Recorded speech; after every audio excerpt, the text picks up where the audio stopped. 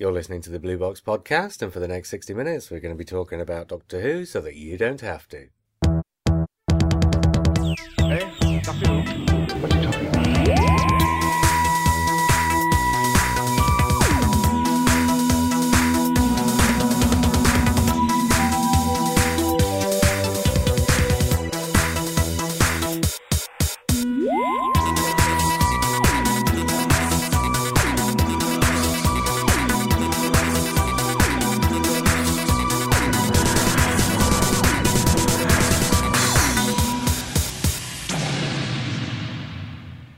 Hi, I'm JR. Hello, I'm Lee.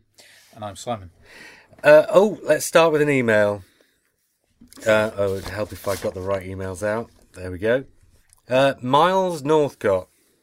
I love it when you say emails and it's plainly on paper right in front of you. Oh, but it's not usually, because usually we're on Skype. I know. It's So nice going back to the old-fashioned way, though.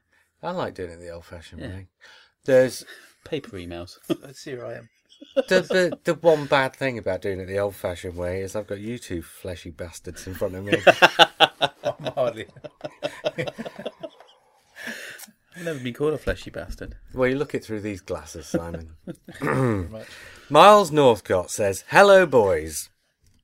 When he says hello, boys... Hello, boys. I know. No, but when he says hello, boys, do you imagine him in a blonde wig and one of those black push-up bras? Yeah, and one of those giant posters on a roundabout. What was she called? Eva Herzegovina. That's right. So many accidents on the roads. Hello, boys, says Miles. Just been listening to your Season 35, Series 8 preview show, Season 35. Honestly. And you were talking about Episode 8, which was described as the Doctor catches up on his phone calls. And JR seemed convinced that it related to the phone call at the end of the Big Bang. I immediately thought something different when I heard that, and that was that it relates to the phone call that Clara got in the Bells of St. John, giving her the Doctor's number. I believe that this will all tie in with the gatekeeper, Missy, who has already described the Doctor as her boyfriend, and if that is in any way accurate, then she likely would have a contact number for him. Whether this implies that she is River Song or not, I don't know. In many ways, I hope not. But I must admit it would be an intriguing development. Almost caught up with you now. This is Miles, who's been listening to our entire back catalogue across the last fortnight. You poor thing. Still loving the podcast. Keep it up, chaps. Catch you earlier. Now, he says that when the Doctor said that he was catching up on his phone calls, he thought it might be the phone call that Clara got in the Bells of St. John. Simon and Lee, what's the immediate problem there? Okay, I'll tell you. Maybe I don't care enough. The Doctor's catching up on his phone calls, not Clara's phone calls. Oh, yeah, absolutely. It's his phone calls, isn't it? Yeah. Yes, that's the problem. Sorry, got He's it. not going to be catching up on a phone call that took place when he wasn't even there. Can I just say something? I know this is a sort of pedantic thing that we're supposed to say as Doctor Who fans, but Yes. she calls him boyfriend. Yeah. Also, River Song's his wife. Well, I've got a theory about it, but it's probably been said a million times. I don't look at forums and things, and maybe you guys have said it already.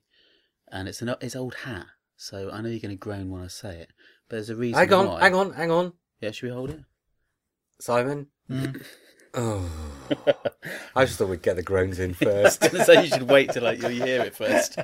You'll groan afterwards. Okay. Okay, so she's a gatekeeper. All right, that's fine, whatever. But I So go on, genuinely think the way She's the in gatekeeper of the nether sphere. of the nether sphere. I've got a couple of spheres in my nether regions. Do they need gatekeeping?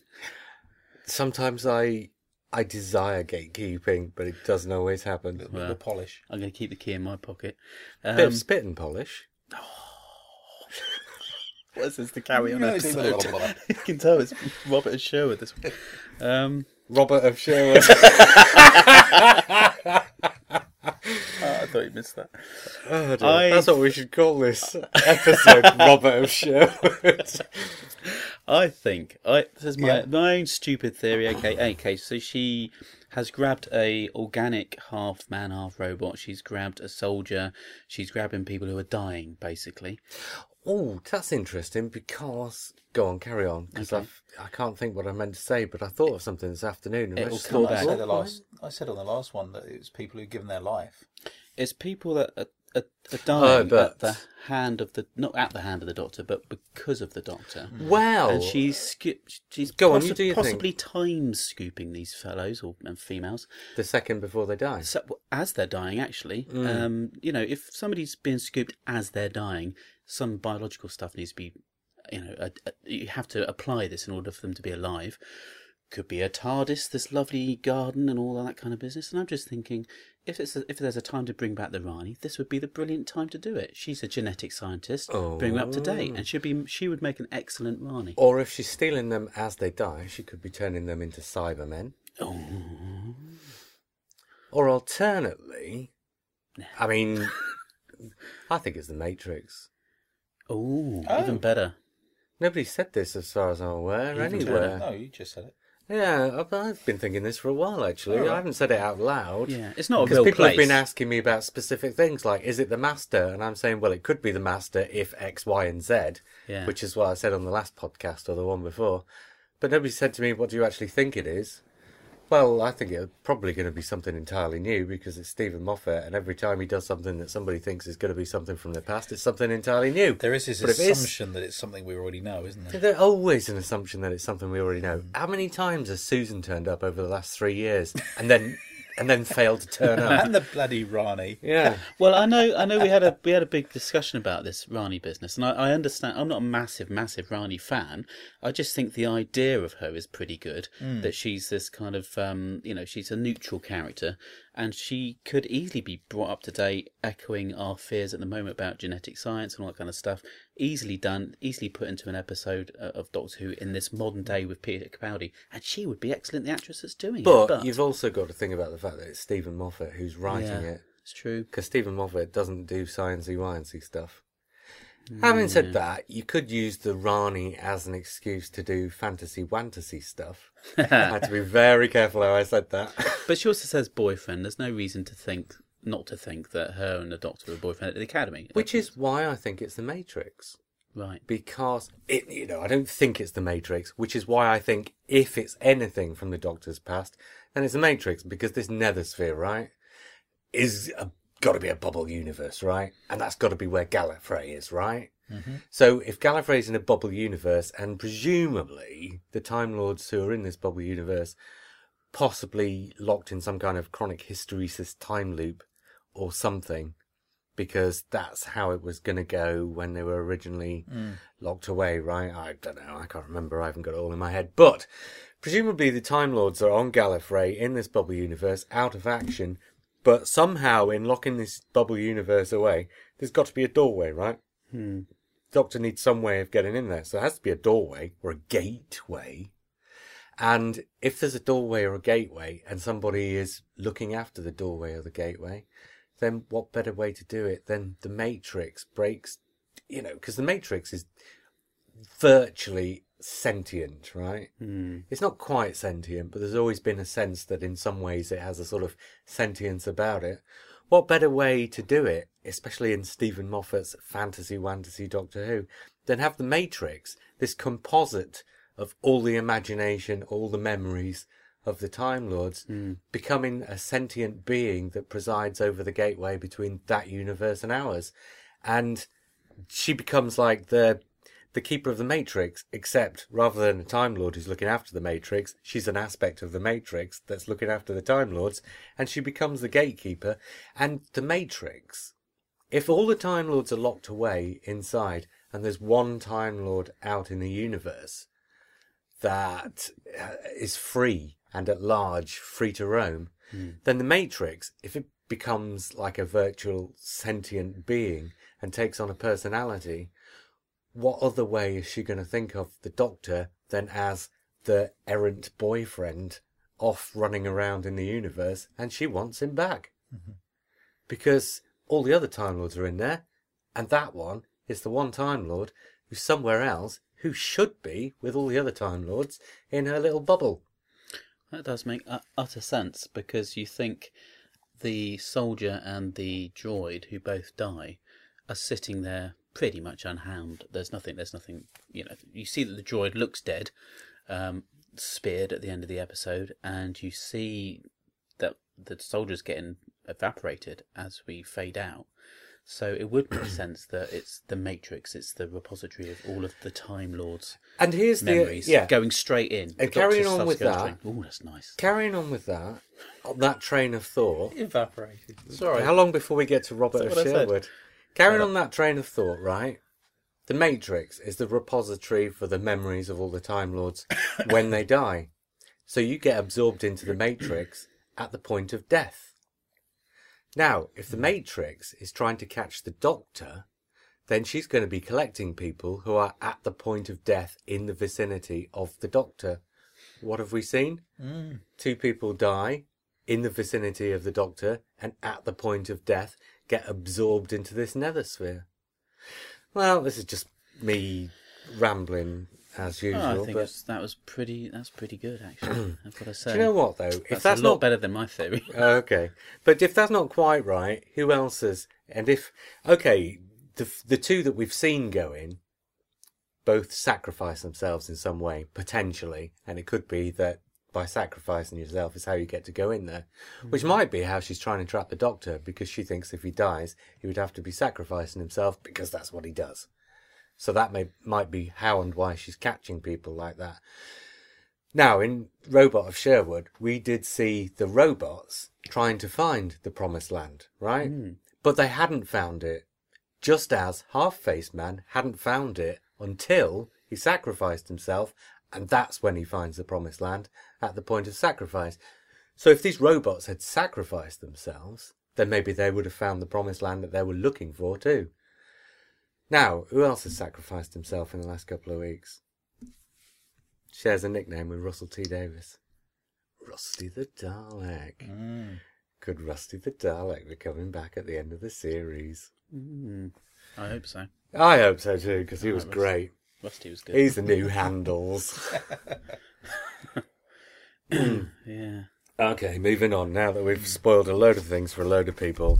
Sean M. Vale, who just missed us before our last podcast, has written in saying, I had very low expectations once I realised that Into the Dalek was literal.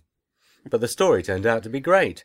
The Doctor is really coming into his own as a new regeneration, one who I think will be one of my favourites. There's a lot of callbacks visually to Carnival of Monsters, also thematically to The Invisible Enemy. Also, some thematic remembrance of the Daleks from Evil of the Daleks.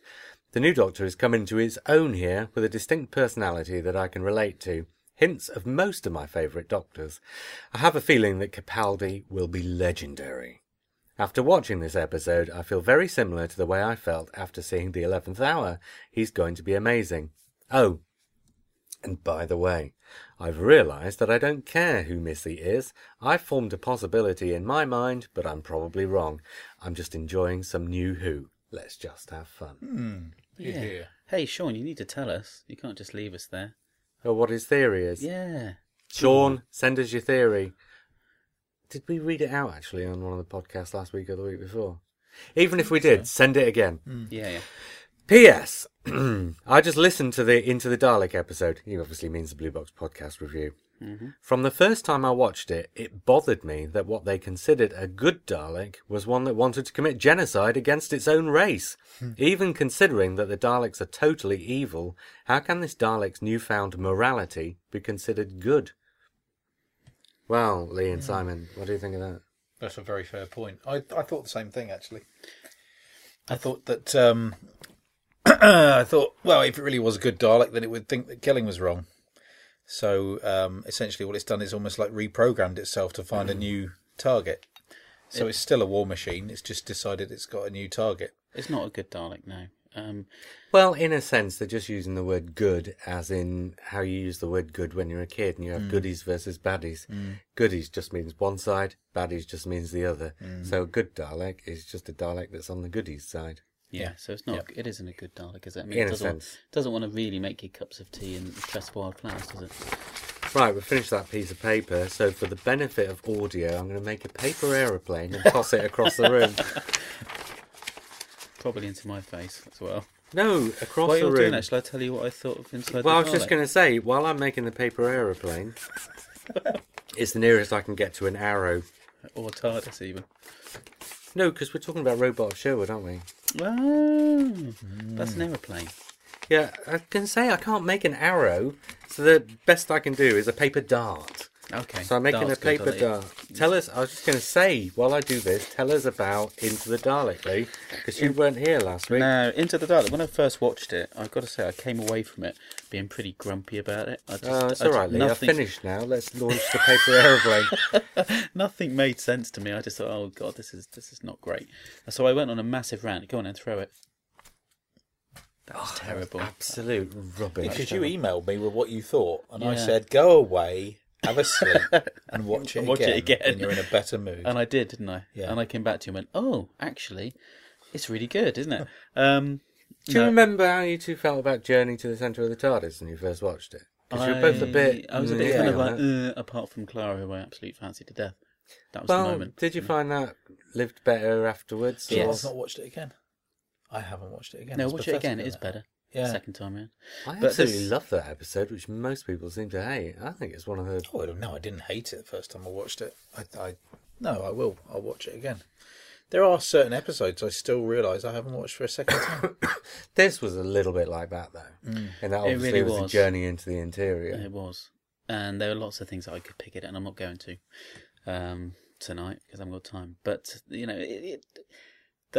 it was a best of for me. It was like looking. Me and Finn both watched it, and we were commenting as we were watching it. And he said, "Oh, look, those are from Let's Kill Hitler, the antibodies.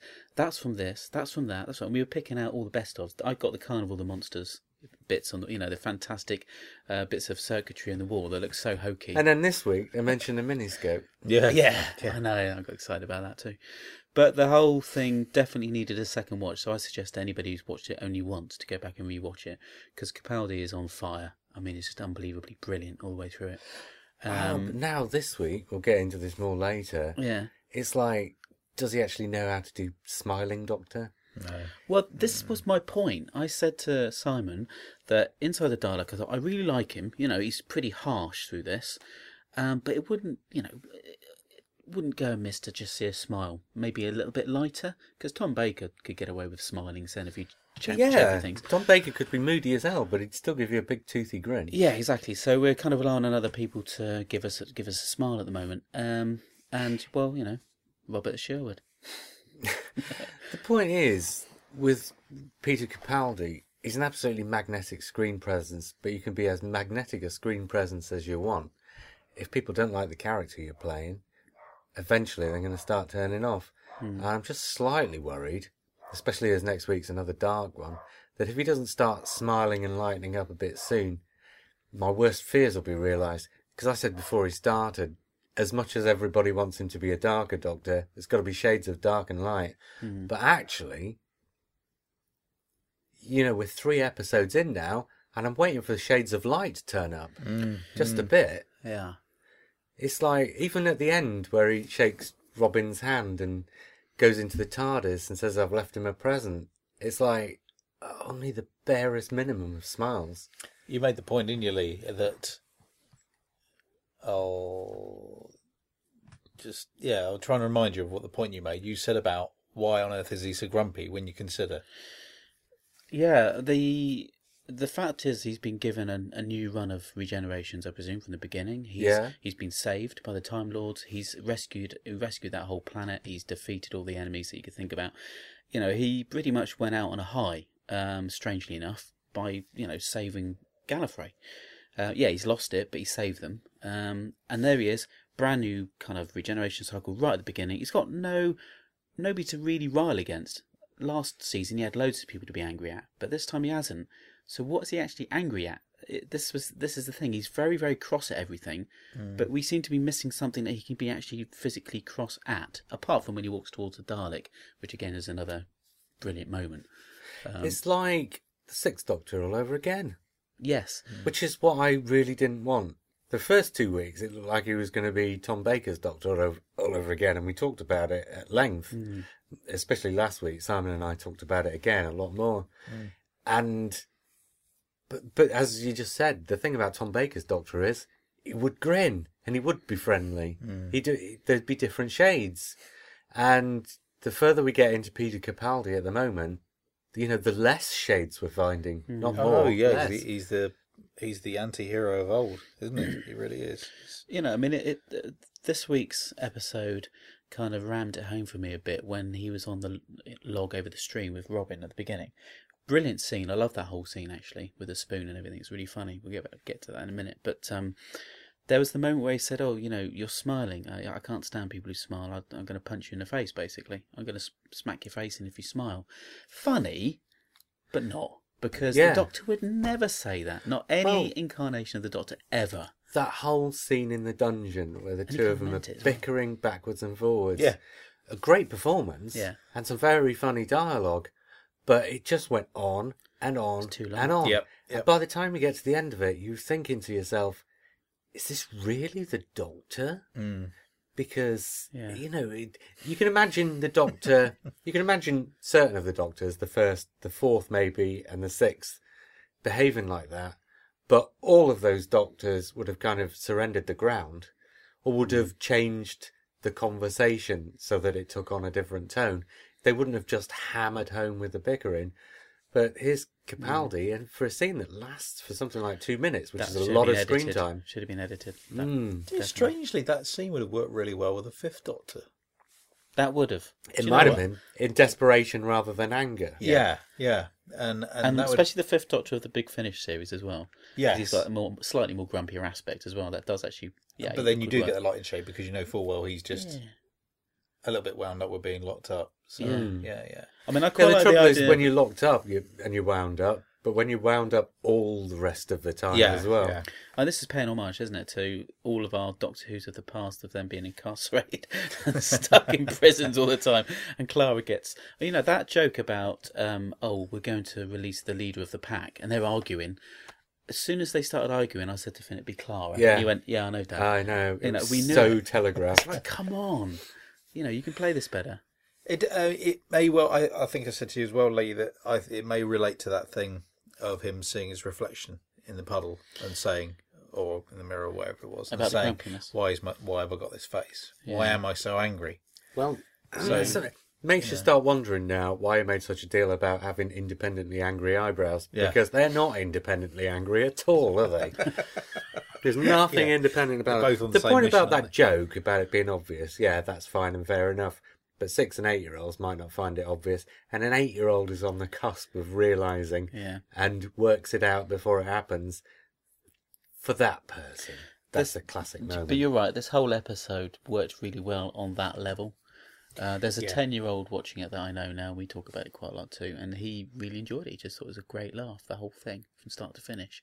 For me, there were many cringy parts, and you know, cringy parts. Cringy parts, as in the knowing, even at the beginning, when he comes in and he says, "Oh, it can't be Robin Hood. You can't be Robin Hood." He's doing all this kind of testing on him. It's quite funny. You know, they've got to be androids. We've got to be in a miniscope. I love all that. I thought it was great. But then I thought, well, now he said it, they definitely are not, and that it really is Robin Hood. That's the joke. Yeah. And I thought, oh, okay, so that really is Robin Hood then, with the slap on my thigh, ha business. Didn't you then spend the rest of the episode thinking, "Am I right?" No, because I don't mind working at that things. Point, I actually thought, "Oh my God, we're stuck with Robin Hood." He really is like that. I don't mind working things out in advance because I'm always then thinking, "But am I right?" Because there's always a possibility that you're not. It didn't feel clever enough, which is odd, because Mark Gatiss' writing normally is quite clever, but it just didn't seem clever enough to me to trick me in any...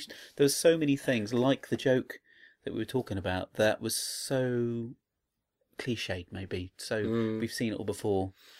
You know, the whole thing about the golden arrow and the competition and Clara guessing beforehand. If you know Robin Hood, Prince of Thieves, Robin Hood the Disney, Robin Hood everything else, you know this story. Why are we seeing it?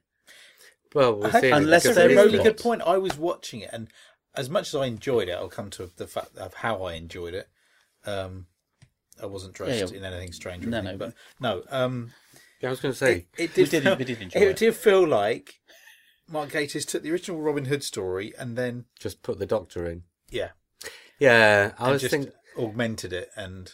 When I was watching it the first time, I kept waiting for the thing that would be new, the thing that would be different, the thing that would mark it out. And apart from the robots, which is obvious because it's Doctor Who, and you're almost thinking, God, I hope they're not robots, and I hope something else marks it out as different apart from just the robots. But, it was just that. They're robots, and that's all that marked it out. It is, and it seems to me yet another shame. I'm going to put our writers' heads now, aren't we? Again, and be writing the episode. But for years and years, I played a game, a science fiction game, role-playing game with a friend years ago, and he created this whole story. It's really quite fun. And what he did was he described a jousting tournament, but he described it like an alien would be watching it to me because I was an alien in the game. So therefore, I was trying to guess what he was talking about. All these strange beasties and these big, robots with spears. And I was thinking, what is he on about? Basically, I time travelled back into the medieval times. I didn't know what I was looking at. So it's really quite clever. I was just hoping. I was just thinking, yeah, they've got to be robots. They are robots, aren't they? And they were robots. But at the same time, I was thinking, there was nothing else. There was nothing else they were doing with these robots. Nothing. No. And I just think it's an amazing kind of missed opportunity that you could have. I mean, why not stick it in a miniscope, actually? There's that'd have been a laugh, wouldn't it? There's little quibbles. There's a logic quibble about why would they be sending the sheriff out to get this gold when they're robots and they can just go out and kill people, so they might as well just storm the Tower of London and steal the gold from there, because that would be enough gold for them, and it would be over and done with in a couple of weeks. That's a minor quibble in plot logic terms, because in plot logic terms, you do need something to kickstart the plot, right? But in writerly logic terms, that's a major quibble, because is that all he's got? Because in terms of how stories go, he's literally just plonked the Doctor and Clara into Robin Hood's story, and, apart from the obvious, it's got robots in, he's not turned the story on its head in any way. Not really. For me, it felt more like a classic Who than any other Who since it's come back, because it worked at that fairly simple level. Well, it worked almost like, it worked very, very, very much like one of the historicals from Hartnell, because you take the robots out, and the robots basically didn't do anything that regular Black Knights wouldn't have done, so they needn't really have been robots at all, apart from the lasers. And, take the lasers out, doesn't make any difference to the story. In terms of the plot and the story, it was like the Doctor turns up in Reign of Terror France, gets involved in an intrigue, escapes and leaves. This was like Doctor turns up in 12th century England, gets involved in an intrigue, escapes and leaves. It was an historical. It was a very simple historical. Could have been. I mean, it was all about the banter between Robin Hood and the Doctor. And it was just a real shame the robots were there at all. You could easily have just... The whole story could have been, is Robin Hood real? And the Doctor arrives there in the first place and says, no way is Doctor Who real. And Clara's, is Robin Hood real? And Clara's, he's right there in front of you. And all this stuff about Robin Hood being a mythical hero who becomes lost as a person and the legend lives on, mirroring what happens with the Doctor. And we've actually seen this quite a bit in Stephen Moffat's in A Good Man Goes to War. Oh, the word Doctor came from the Doctor, and now on this planet it means warrior because of what the Doctor's doing. This all fits together. This is all about the legend rather than the man. Could easily have done away with the robots, done away with the spaceship, and literally just had the entire episode be about whether this Robin Hood that the Doctor's found is real or not, and made it into a philosophical episode with bags of fun and running around and arrows and sword fighting. I think you're absolutely right. You didn't need that ending with the spaceship. You didn't... fun though it is for kids to look at that and go, golden arrow and whatever. You didn't need all that. And the robots, I thought, were a brilliant design, and I love the robots. But you're right, you didn't need them. You just needed a really good story, because I love Robin Hood anyway, and it's just good fun. I got about certain stories being like a comic strip. Yes. But this was like a comic strip, but a TV 21. This is a third Doctor comic strip. This wasn't a John Ridgway. This wasn't a... Yeah. Jeff Woodell, I think it's Jeff Woodell. Yeah. Was talking on Facebook to me, and he, before the episode started, he said, get ready for Time Warrior 2. And he's right. Yeah, absolutely. That's exactly what it's like, apart from the kind of interesting time travelling aspect. See, we've got the castle blowing up at the end, basically. So this time it flies up into the sky and blows up. But you're right, it is a TV 21. But it was really simplistic, and I don't say that as a bad, because for me, I used the term, funny, on Facebook, I used the term that it blew out the cobwebs, because it did. because it was so straightforward and it was such easy watching that, you know, apart from the niggles, it just happened and it just played out like a Disney movie. There's one really good thing about it and one really bad thing about it. The really good thing about it is, after 2 quite sober episodes, it was, you know, a blast. Yeah. But the really bad thing about it was, because the scenes went on too long, and I don't know, I think either the director or in the writing, and I always say this about Mark Gatiss' writing, that he can't write real people. So when he sits down to write a romp, like the Crimson Horror, that should be fine. And this one just had a little bit too much reality impinging on, so it didn't feel quite right, which may be set in the director's mind. Okay, I'm going for a romp, but I can't camp it up too much. So some of the performances seemed inconsistent. Robin winking at the camera at the start, but then he has a few scenes where he's serious, and you can't work out whether he's supposed to be a cartoon Robin Hood or a real person Robin Hood. You know, and he sits somewhere in between. It's a bit inconsistent. That was something that wasn't really working, because there was this big thing, why do you keep laughing? And the whole idea was he was laughing to cover up the fact that he was, you know, destroyed inside. But that wasn't consistent. No, I did like that idea. That the fact is he's full of laughter and bluster and ha, you know, my merry men, brilliant. But underneath he's the clown crying type thing. That worked quite well. I thought it wasn't that bad. It was a bit inconsistent, but I got it. I understood it. but I don't know whether really it's play out. It Did didn't play out. No, you're right. That's the only thing. And the directions are very odd. With Crimson Horror and Mark Gatiss' script, I thought that the two were married beautifully. Wasn't it Saul Metstone directed that one? Crimson Horror, Yeah, and, well, we go on about his direction. I love his direction. It's fantastic. It just worked brilliantly. For some reason, you're right, it's just... The thing about... The pacing seemed a bit comedy, and the thing about action is, it's all about timing, right? Yeah. So when the Doctor comes out of the TARDIS and says, you know, you brought me here looking for Robin Hood, there's no such thing as Robin Hood, and then he sees a guy over the other end of the glade, and then he walks around the bush a bit to get a closer look at the guy. And then the guy notices him and sort of leans over and takes a closer look and sees there's this fella at the other side of the glade who's just come out and said there's no such thing as Robin Hood. And then he says, "You called?" You called only works if you say it an instant, a split second after there's no such thing as Robin Hood. You don't have 20 seconds of people staring into space in between. The punchline is lost. And it was like that. Who is the director? Do we know? Paul Murphy. Do we know what he's done before? This is his first Doctor Who. I think he's done things like Casualty. I think it was badly directed. I think it's one of those... Oh, no. I think I was going to say, a lot of it was really good. And slick. Like I say, a Disney movie. I didn't question any of the direction whatsoever. But I had two things. It was just the pacing and the comedy timing. I think there's problems between the script and the direction in that I don't think the script was strong enough in any particular direction to let the director really know what he was going for. So things like a punchline like that is, you know, instead of hitting the punchline, the director's like, you know, it's not realistic to hit the punchline straight away, so we've got to do the bit where they see each other first. But then by putting the bit where they see each other in first, it would have been better if the Doctor had opened the doors and Robin had just been standing there in front of him, and he'd have been saying there's no such thing as Robin Hood as he opens the doors. So Robin hears it and then sees him and then says, "You're called," or whatever, you know? Yeah, to really project that kind of... Because he did want to project this cartoon character of Robin Hood. I mean, you need to look at the costume. The costume was incredibly comic-like. And, Speaking of costumes... Yeah, I know. It was good, wasn't it? Oh my god.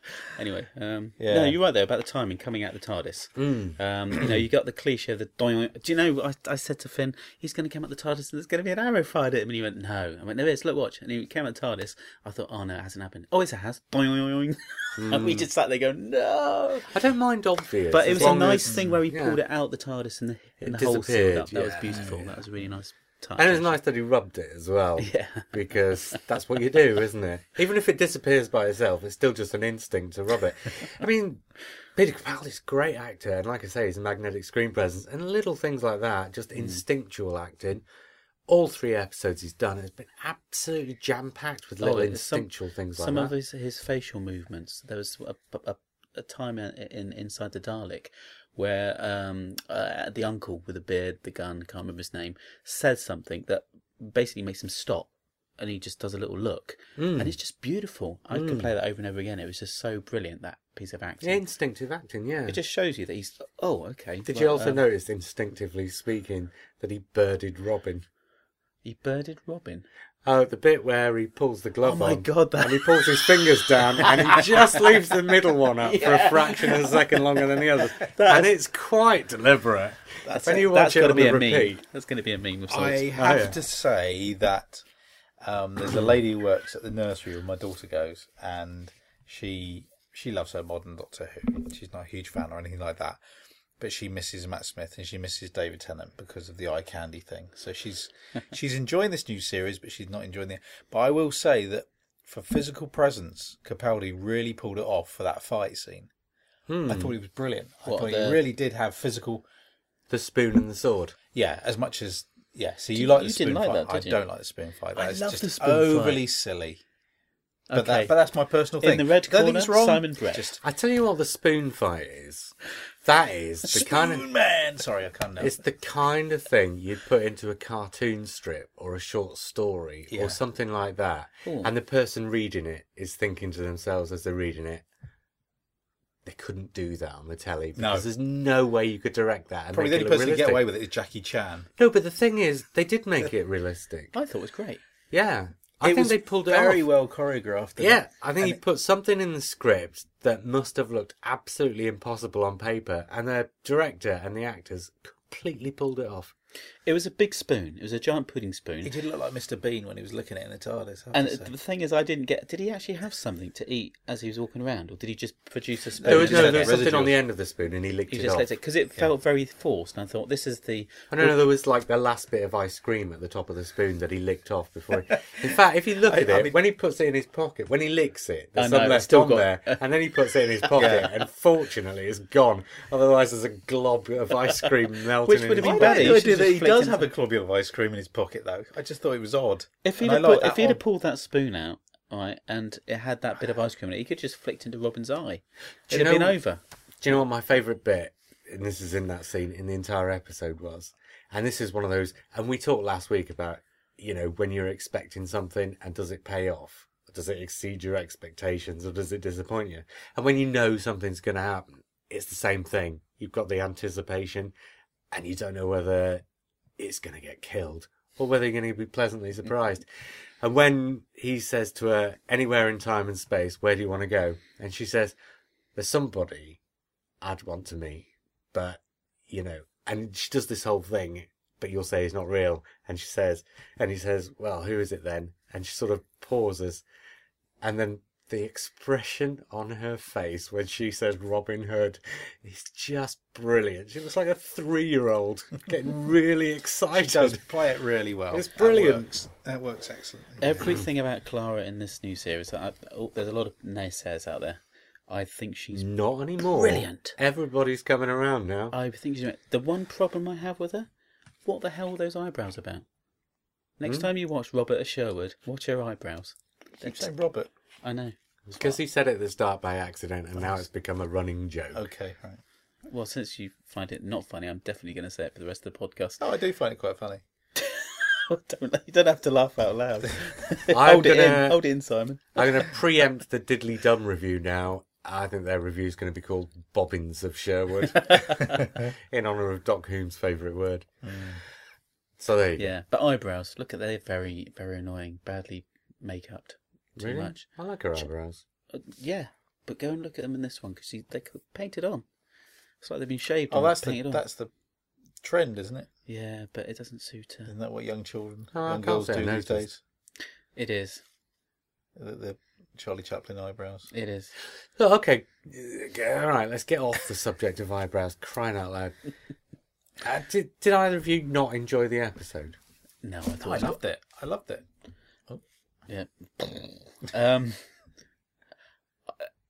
I was a little bit annoyed in places. It did annoy me, but I generally walked away from that thinking that was great fun, actually. Hmm. It was a bit of a laugh. I've But said there were so many problems with it. I can't really sit down and go, oh, that was like a 10 out of 10. Do you know what it made me think of? And I'll come back to this. Something that made me think of the Spaceman and King Arthur. Yeah. Yeah. Well, it's the same idea, isn't it? Yeah, yeah. As sort of mythical hero from English folklore meets somebody from the future. Yeah, it was the Time Warrior meets Spaceman and King Arthur, basically. I thought, the first time I watched it, I was a bit nonplussed. Because, like Lee says, there were lots of things going on where you're just thinking, that needed tweaking, that needed tweaking. That's terrible, isn't it? Yeah, but I also could tell that on because the thing about a first viewing is you're looking at every little thing, and the second time all the things that need tweaking, because with the first time you watch it, you're watching it with expectation, and so all the things that you think need tweaking, you're kind of anticipating what needs tweaking, whereas the second time you know they've not tweaked them, so they don't bother you anymore. So the second time I watched it, I thought it was a lot better than I did the first time. I've only watched it once, and I want to sit down and watch my 5-year-old. It's definitely at the upper end rather than the lower end of Mark Gatiss' canon. It's not quite got the same guilt issues, but it's kind of like watching a Michael Bay movie or something like that, and then coming out and thinking, actually, I quite enjoyed that. Well, like with me, there's so much wrong with it, but I really quite enjoyed it. Bad Boys is a great film. I'm not saying he's never made a bad film, but he's getting a reputation. He's on the Transformers movies now. That last one was good. I enjoyed that. Was it? I've only seen the first. I was going to say I've only seen the first two. I enjoyed the first one. Right. Because the first half of it is all build-up, and then the Transformers are only in the second half, and I like things of that ilk with a long build-up, and I enjoyed the build-up. But the second one, I put it on, and it's just non-stop action from the start, and it gets to the point where there's just so much chrome flying around the screen, you can't tell what's going on. No, this one's got a bit of a build-up, this new one. But the CGI is so clean that you can see everything properly, so it doesn't completely do your eyeballs in. Is it the dinosaur one? Yeah, unfortunately if you know your Transformers, that realisation isn't particularly brilliant, but it's okay. I enjoyed it. I enjoyed it for all it was, just mind-numbing, silly Nothing fun. wrong with mind-numbing fun. No. And really, JR? Oh, absolutely. No, when I think about things, I think about things on their own merit, and I got to admit, I do have a guilty... Secret? No, not a guilty secret. a sort of guilty taste for Michael Bay movies. I thought Bad Boys was brilliant. Bad Boys 2? It just goes on too long. Bad Boys is like an hour and a half. Bad Boy 2, 2.5 hours. Too long. And it's like, you don't need 2.5 hours of buddy action flick. It's like, Bad Boys 2 is like Terminator 2. Terminator's perfect. Hour and 40 minutes or whatever it is. Tells a simple story in a simple fashion. Gets on with it. Does the business. Terminator 2, apart from my issues with it, that it's the Disney Terminator. It's everything's safe and clean and there's a kid as the hero. And all of a sudden the rating goes from 18 to PG-13 or whatever. But my other issue with that is when he gets to the final chase scene in Terminator 2, you're an hour and a half into the 2.5 hour movie. The final chase scene lasts for 60 minutes. Who needs 60 minutes of watching one robot chasing another watching Stuntman robot with a down rubber the road? mask on. Yeah. Shout out, it's brilliant. I'm sorry. I loved it. can't I watch watched it with Terminator Finn the other night for the first time. T2. T2. Yeah. And he loved it. And there were parts in it which actually, when we said the Disney thing, I was thinking, I remember seeing it thinking, there's a kid in it. Arnie's good. What's going on?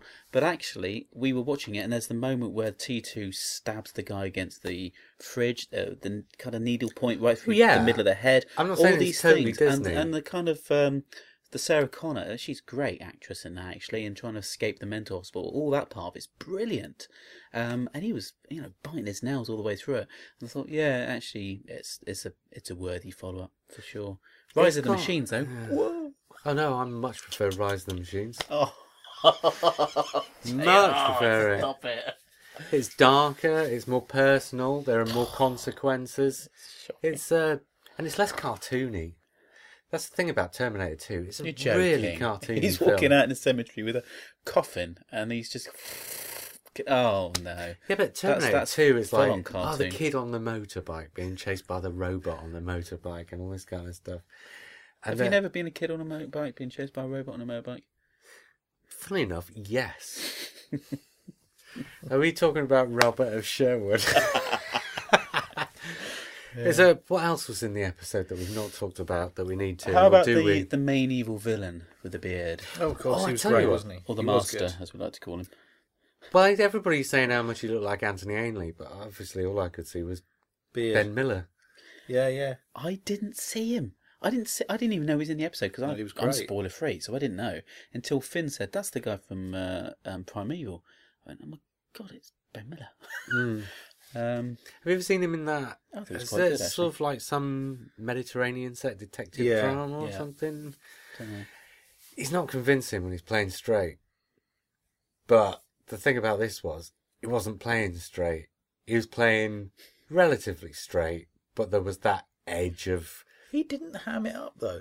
He didn't know, but that's the point. Yeah. He's playing a hammy part, but not hamming it up, No. which means he can get away with not being convincing straight, because that offsets the fact that he's not hamming it up, and he finds a nice point somewhere in between. And actually, I thought he found a really nice point somewhere in between. So he wasn't dead straight, but he wasn't hamming it up, like you say. I thought he was really good. I Yeah. enjoyed him being the enemy. It's the first time I've seen him in anything that I've actually liked him where he's been acting, because I thought he was dreadful at Primeval. Really? Yeah, but then everybody was dreadful I was at going to Primeval. say, yeah, that's like... Well, yeah, no, that's fair enough. like That's the quality probably of meat in a that's probably my burger. Michael Bay. I really enjoyed Primeval, but I liked it for the dinosaurs, but unfortunately everything else was pretty horrible. it was fun. See, It was just a lot of fun. It was Saturday tea time on TV fun. It was, but I just didn't find it Better fun. than Robin Hood. I just found it really tedious, hard work. I think if you don't like the acting and you don't like the actors and you don't like the characters, Oh, you've dear. got to really work hard to like Yeah. the stories. It's just the way that particular TV station operates of creating derivative programs in order to say, oh, that one's doing really well, let's do one of these. And that was my whole... I couldn't get that out of my head the whole way Yeah. through that, Really? that series, that it had been invented because, oh, And it look, was- Doctor Wasn't Who's as doing bad really as well Bugs. again. Bugs and was it, pretty bad. and it was so obvious as well. It Yeah. wasn't like, oh, we're doing a series about dinosaurs, so let's just bring the dinosaurs on. It was like, okay, this week we're gonna have this type of dinosaur, and then next week giant insects, and then the week after that Yeah. something else, and then there's a portal. So all of a sudden they go Stargate. through the portal. Yeah. But it's like the portal is like the TARDIS, takes you to different places, and the fact that there's a single dinosaur each week or a single type of, it's the monster of the week, just like in Doctor Who. It is, but as you go through the seasons, you do get an inkling of a plot between the wife and the husband, and you don't know whether to trust the wife. She's really across good. 5 years, you get an inkling of a plot. And Brilliant. you get creatures from the future, which are really well designed. They're brilliant little bits of nastiness. I found it got better. That first season was not very good, but second and third, very good. And then the rest, not so good. No, fourth and fifth, not good. Not so good. I bought the third They're all series right. on DVD because I did catch half an episode and I thought, oh, this is much improved over the first one. I've never got around to watching it. And I'm at the point now where I think, oh, if I want to watch the third series, I'm going to have to watch the first two again to get to it so I can work out what's You really going don't on. need to. Seriously. Do you not? Robert of Sherwood, right, with Ben playing the old baddie there. Now, I didn't realise. If I missed some dialogue, maybe you can fill me in. But throughout the episode, I didn't realise that he was the robot or a robot at any point. Ben Miller. Yeah. Does he mention it? Okay. And I'm not talking about the cut scene, which we're about to come to, but I'm talking about actually within the episode. Is there a moment when he actually says... No. There isn't, is there? No. So with that cut scene that we're about to talk about... The about elephant about in the Cockram, room. Yeah. We save for With- the end of the... It was cut for obviously political reasons, which we'll We'll get come to. to that, yeah. So the only clue was the hand The at only the end. clue was his head chatting away after he gets cut off, that he is obviously not human. And that is actually really quite important to the episode, Well, I think, isn't it? Well, there's two things about that. There are three things about that. I'll get rid of the quickest one first. The third thing about that is the only time when he does mention anything on screen about not being human, it's immediately after the cut bit, and it relates to the cut bit, and I don't know why they didn't cut that line too, because it was just one extra line, and if they'd got rid of that extra line, all reference to him being a robot would have been gone. Okay, this is my big bugbear about the title. Robot of Sherwood, as opposed to Robots of Sherwood. Robot, singular, means that you're going to spend the entire episode, even if you're not consciously looking for it, you're going to spend the entire episode with the subconscious thought in mind that it's robot singular. So when the Doctor goes with Robin and starts investigating whether he and the Merry Men are, holograms or in a miniscope or whatever, he's standing in the middle of 6 people. So already that's not singular. So he's not looking for a singular robot at that point. So that's a red herring for the sheriff. The sheriff is the robot singular. But by the time you get to the sheriff, you've already had all the other robots. So by this point, you're no longer looking for a robot singular because you've already had robots plural, and that subconscious thing you had in your head of looking for the robot singular is gone. Absolutely. So the Totally agree. robot singular is wiped out on both the occasions it could have been any use. So why not just call it robots? Because then that first scene where he's trying to work out whether Robin Hood and his merry men are all robots, if it was robots Do you know plural, why? that would have still worked. Because it's a shit joke. It is.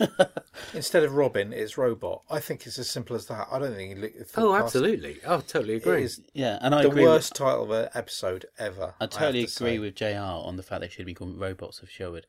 It's a much cooler title. Yeah. And also, you already Yeah. go, Robots of Sherwood, there's going to be robots in it. And when you have that first scene, if it's robots with the merry men, it fits, and you could say, oh, this could be the bit where he finds out who the robots of Sherwood are. And then when you find out that there's all these robots, then the red herring is still in place, because if the episode had gone out as it was originally intended to, that robot singular refers to the sheriff, right? So by the time, if it was called robots plural, by the time the sheriff reveal comes, it's a surprise because you're not looking for a singular robot. No, absolutely. Whereas if it's still singular, the surprise is kind of spoiled, be. even though by that time you don't care anymore. But the fact is that they've cut the scene, which is the main part that really reveals who the robot is. That title is now a complete wasted. Yes. Yeah. Okay. Yeah? Do you think Yeah. or not? Well, let's talk about the Simon's political ready. things about that scene afterwards. Okay. But that scene, I think the episode works much better without it. So do I. I I think agree. by making the Sheriff of Nottingham a robot, and okay, let's talk about the content of that scene. His head gets lopped off, and he puts it back on because he's been turned into a part robot. No, I'm sorry. But if he's you've not been even a turned full into robot. Yeah. If you've been turned into a part robot and your head gets chopped off, you stay dead. Yeah. Plus, we've seen one of the other robots' head comes off, Yeah. and that robot dies. Yeah. So how come the sheriff doesn't die when his head comes off when he's only part robot? Yeah. None of that makes sense.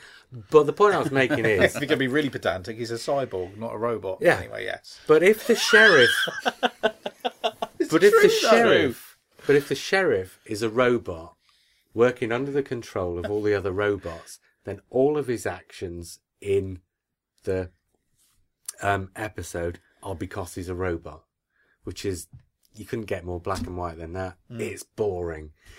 If the sheriff is a human, and thinking back to things like Vichy in France here, with the Quislings, if he's a human who's working for the robots against the other humans, they're the Daleks, great example. Yeah. If he's a human who's working for the robots against the other humans, then all of a sudden that character becomes a really interesting character. Yeah, no, absolutely. So, Which actually he kind of inadvertently becomes more interesting because that scene's now cut. Yes, And we exactly. don't know that he's a robot at any point throughout and the so episode. why didn't they just cut that one extra line from the end of that scene? Yeah. I mean, And just put an S on robots. Dong. yeah, I mean, it's probably too late to change the title because those things are not as easy as it sounds. I wonder what Mark Gatiss actually thought of all that palaver. Well, it'd be interesting. Are we going to talk? I mean, you guys just agree with me. Anything else to add to that? Or? Not really. No. What about the actual head lopping thing? I, Why they? Well, no. did it I will well? talk about the sort of. there is politics a of it line. now. There's a line about the fact that the thing landed on him or something, and then they repaired it. That sounds like something else, doesn't it? I'm trying to think what that sounds like. It sounds like another story. There was so much in it that it sounded like bits of other. I do wonder if Mark Gatiss watched Maid Marian and His Merry Men, because there was the cartoony aspect to that. Those people was quite marked, and even the joke with Little John. Well, that was all done in Maid Marian and Merry Men, wasn't it? I know. This is what Little I mean. John was a It's midget. full of cliches. There's lots of things in there that you've seen many times before. The only really original thing was fighting with a spoon. Which I mean, know full well that Mark Gatiss is an experienced and good comedy writer. So I don't quite understand why it was so derivative all the time. Because he's a person who writes pastiche. If you look at his body of work, he really struggles with original stuff, and it's everything he does is, all sourced from elsewhere. And I was saying this when we talked about it before, wasn't I? Even Sherlock's not original. It's a spin on it to put it in the modern day, but there have been other things that have done that spin. So before. actually, he did a Sherlock on Robin Hood, didn't he?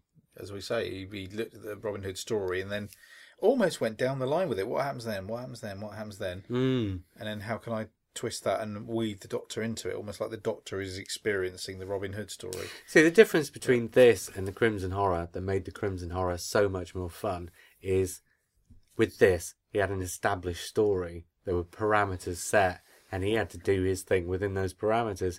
Whereas with the Crimson Horror, he was just able to take everything he loved about that kind of fiction and build his own parameters around the things he loved, rather than trying to fit the things he loved into the parameters that were already set. So Crimson Horror is Mark Gatiss Unbound, and this is Mark Gatiss Restricted. Be quite interesting to see whether any of us could rewrite the Robin Hood story and incorporate it to Doctor Who, and whether it would be any better or worse, to be honest. Well, I wouldn't be interested. It would My be the favourite Robin most Hood. pointless of pointless things to do. My favourite version of Robin Hood is the Disney one. The animated one. Yeah. I started love writing it. a actually Peter love it. Cushing story for the Fannual that came out a year or two back, and I didn't get around to finishing it. It was a cartoon strip, and it didn't have Robin Hood in it, but it might have ended up having it in there because it was set in medieval times with robots. You read the first parts, didn't you?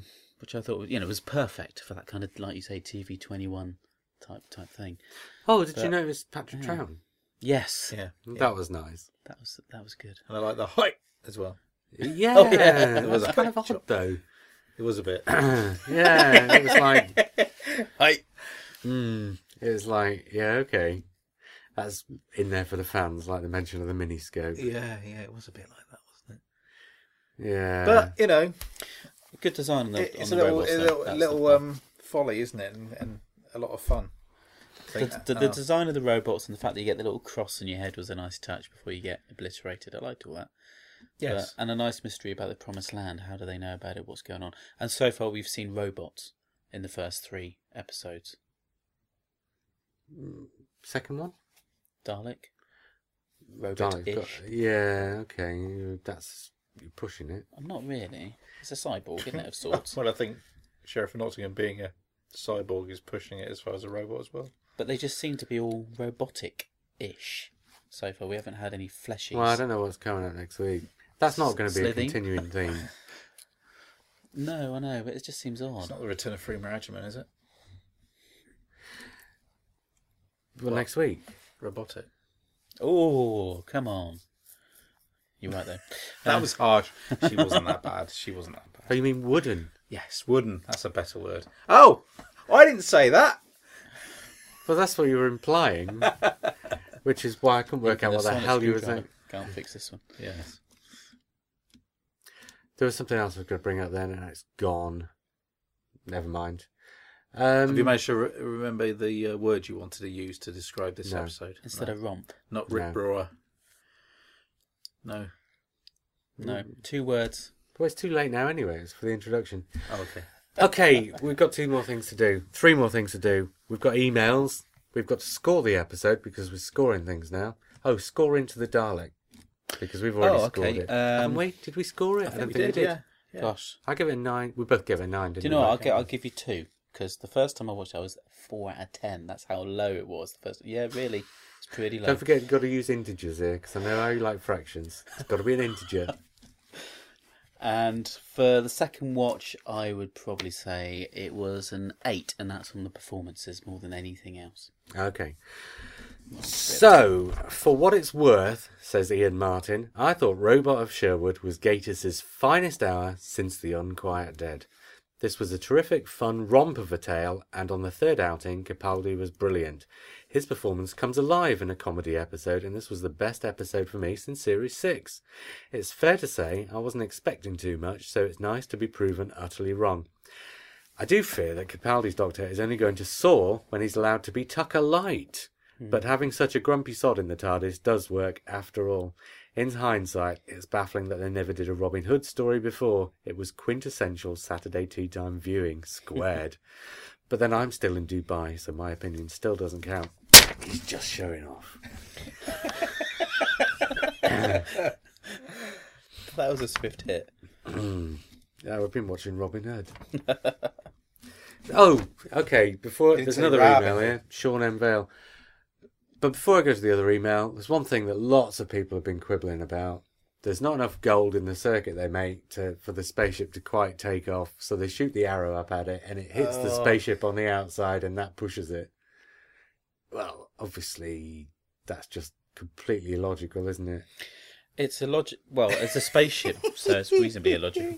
With set in Sherwood Forest with robots that look like knights, so it's very illogical. But you're right. If you're going to sit with some kind of logic in your story, like the circuit board, if the gold needs to be in the circuit board, just hit the circuit board. Have a circuit board on the outside, or just do a Star Wars and have the arrow going through a little porthole on the outside. Yeah, and you just leave it to the viewer's imagination. Oh, and it's found the circuit board because the Doctor has already foreshadowed the fact that he's used a homing device on the arrow before. That's what I thought was going to happen. Yeah, but having said that, be ideal against Cybermen, wouldn't it?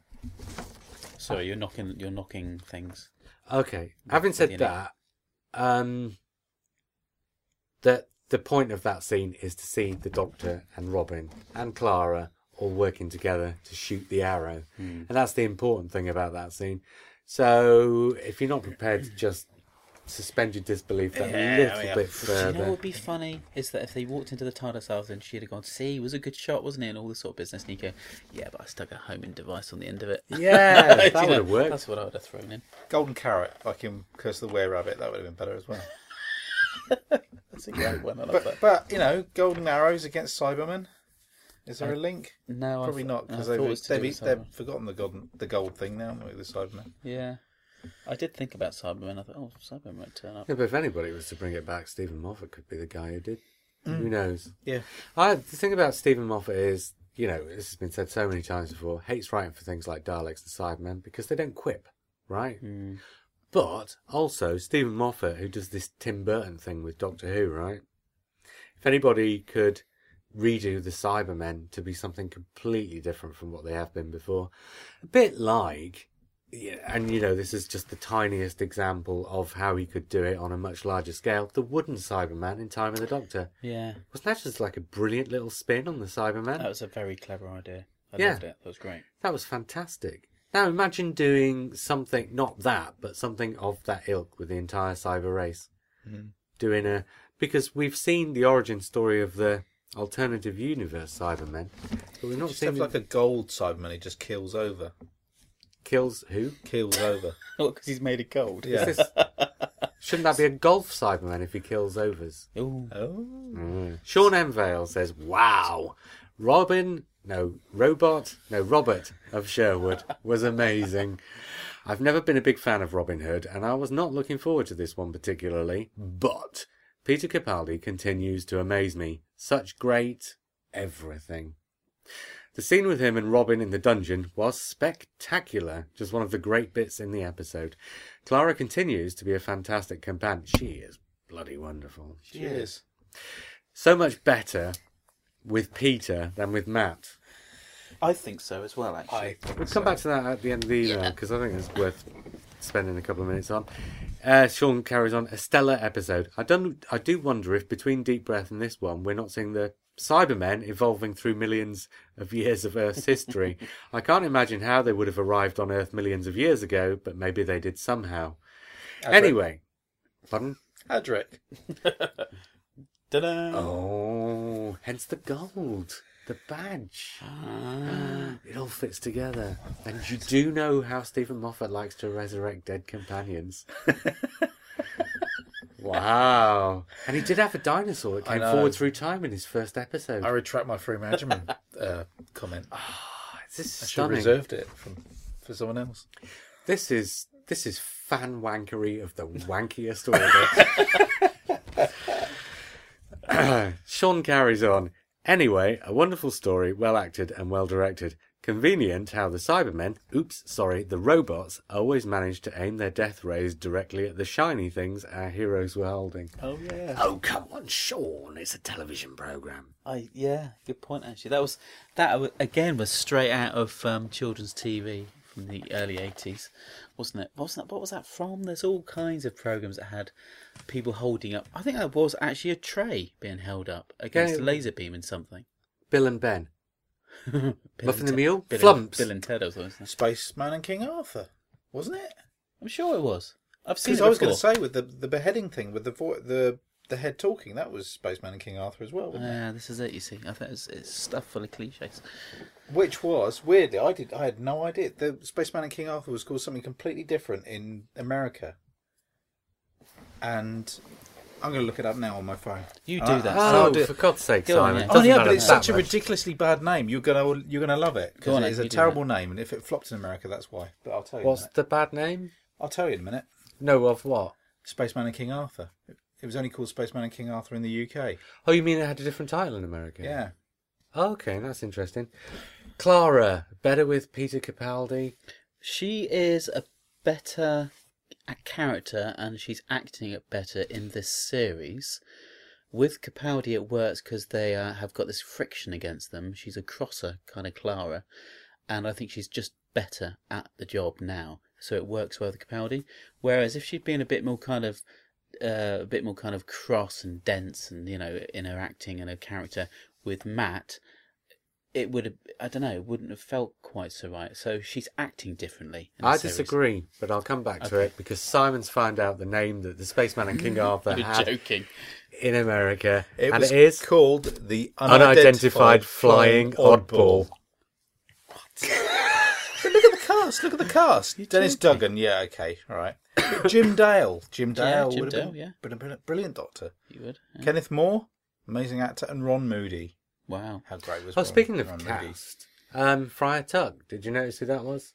Yes, but I can't remember the actor's name. Oh God! Now you've made me. It was the guy from Revelation of the Daleks. Yes. You know the two? Oh, was it? Yeah, the two guys Yeah. who were the sort of orderlies or whatever. Yeah. One Yeah, of I know those. the one. Yeah. Yeah. Stunt casting. But all the merry men were pretty much wasted, weren't they?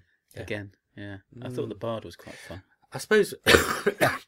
So waiting for the I next... suppose with 45 minutes, it's difficult to find them all apart.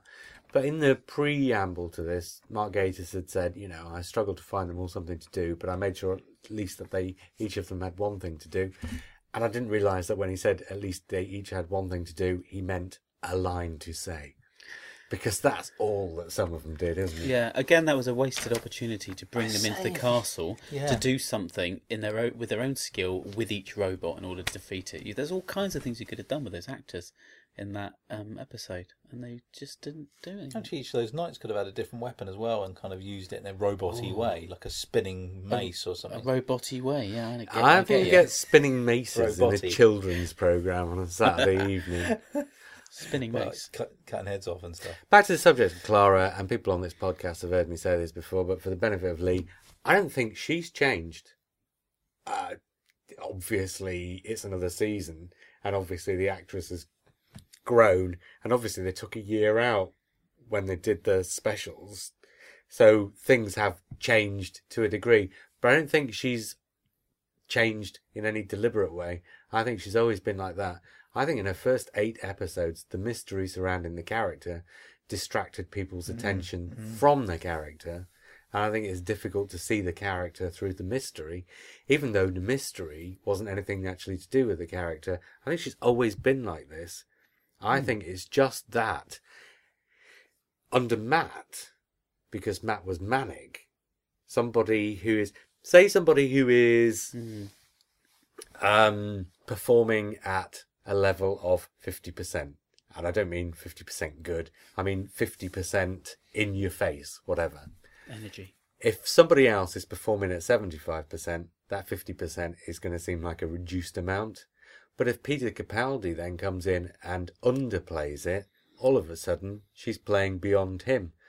So it's almost like she's come out of her shell, not because she's changed what she's doing, but because what's happening around her has changed. There is kind of Matt Smith's Doctor was kind of an enigma. So she was always there, just a companion. But now there's kind of that, not in the same way as Leela and the Doctor, but you've got that kind of Pygmalion thing of the Professor and the girl, haven't you? You've got that nice older, younger girl, older Doctor kind of relationships starting to kind of bed down. And if she does leave at Christmas, like the rumours are saying, I think it'll almost be too soon. As far as if Clara had left at in the last episode, Time of the Doctor, then it would have worked. It would have been fine. Peter Capaldi could have found somebody, and actually, this whole series feels so different and so strange in its tone, and we're still trying to get to grips with it, and it's completely different. He's a different Doctor, completely and utterly. Then a new companion, I think, would have just worked. He could have brought somebody from Victorian London. He could have brought somebody from inside the Dalek. The soldier could have come along. Whatever, it would have worked. And we would have seen the Doctor again from a new companion's perspective. It would have worked. Clara has, to me, she has changed a little. I mean, we didn't get to see her shouting at people like she did with the kids in the classroom in a scene in the first episode in her mind. And we haven't seen her kind of getting annoyed and slapping the Doctor and getting annoyed in that kind of way. I don't think we have. She slaps him in Series 7B. Does she? I think, doesn't she?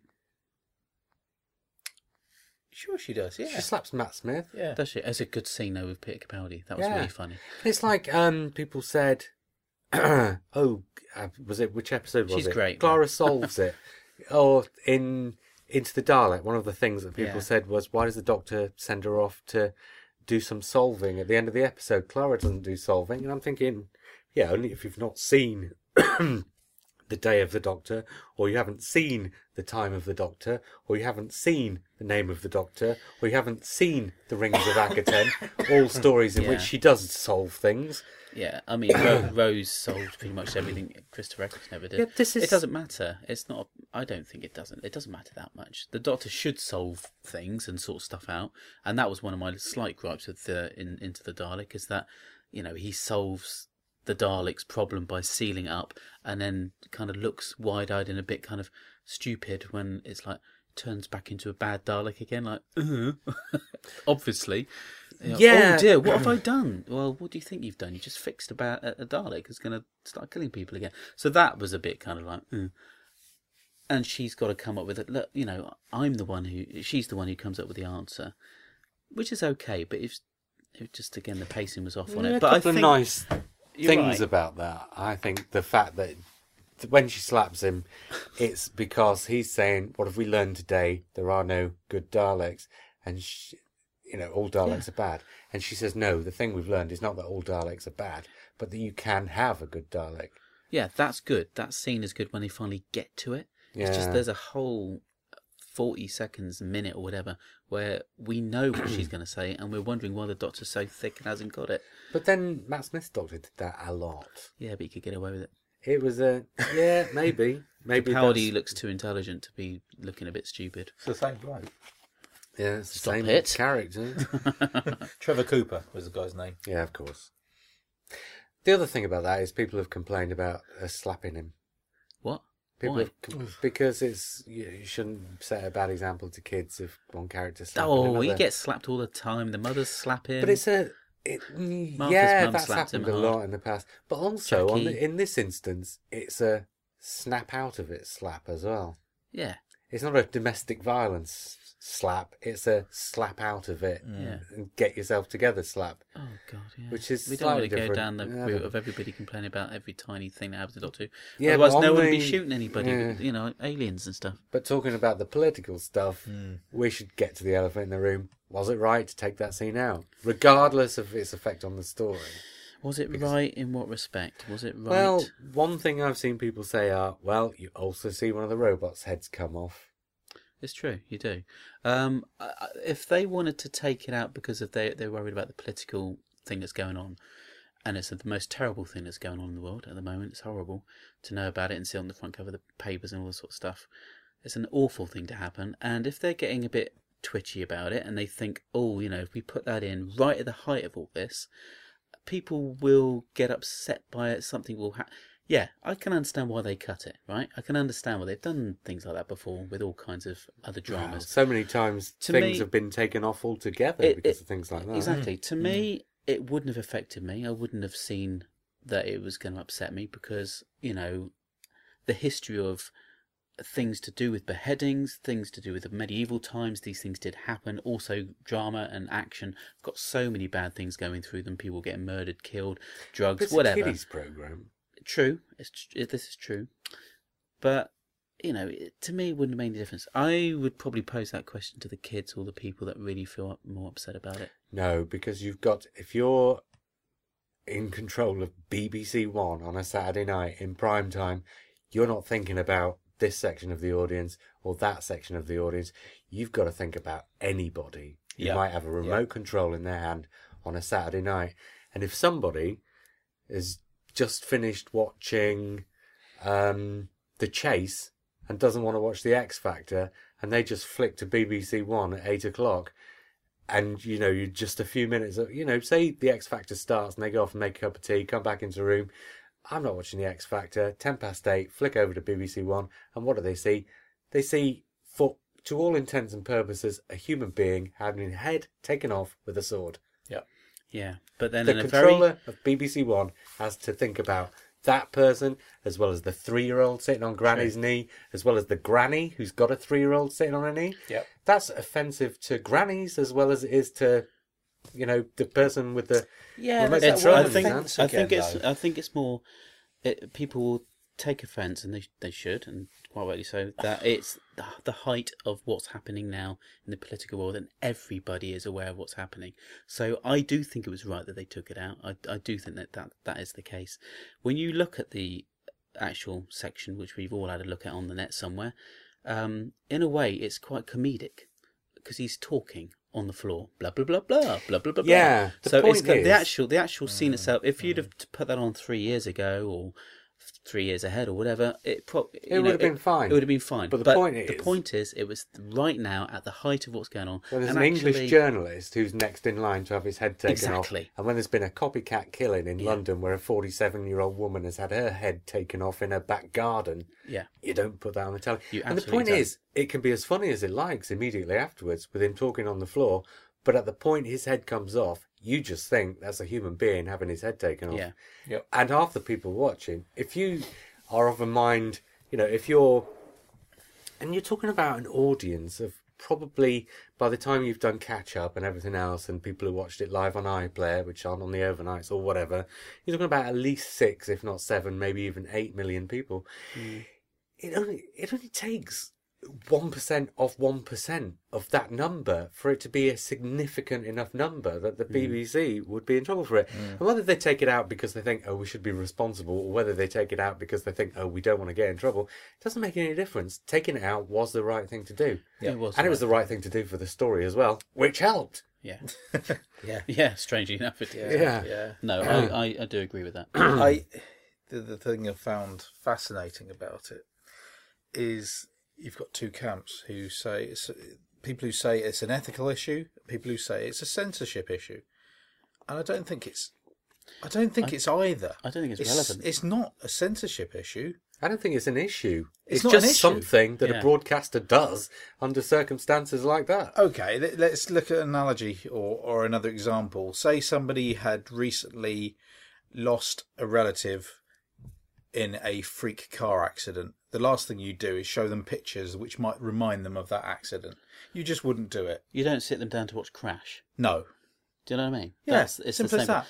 And It's a nation that's holding its breath at the moment for certain people. And Absolutely. it makes perfect sense to take it out. And there's a huge difference as well. This is something else that came up. There's a huge difference. People say, oh, but people die of cancer all the time. Should you never show cancer on the telly? I know. There's a huge difference between dealing with something in a sensitive fashion in a programme like a soap, because whatever you think of the soaps are set up to deal with issues like that in a relatively sensitive fashion. And programmes like Casualty do the same.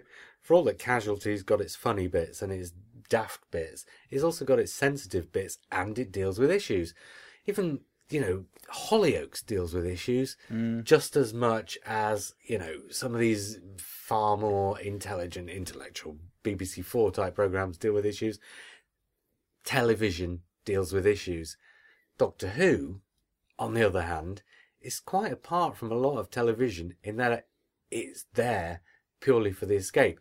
Now, if it deals with issues as well as being there for the escape, so much the better. But it's not there like Casualty is to deal with hospital issues, and EastEnders is to deal with relationship issues.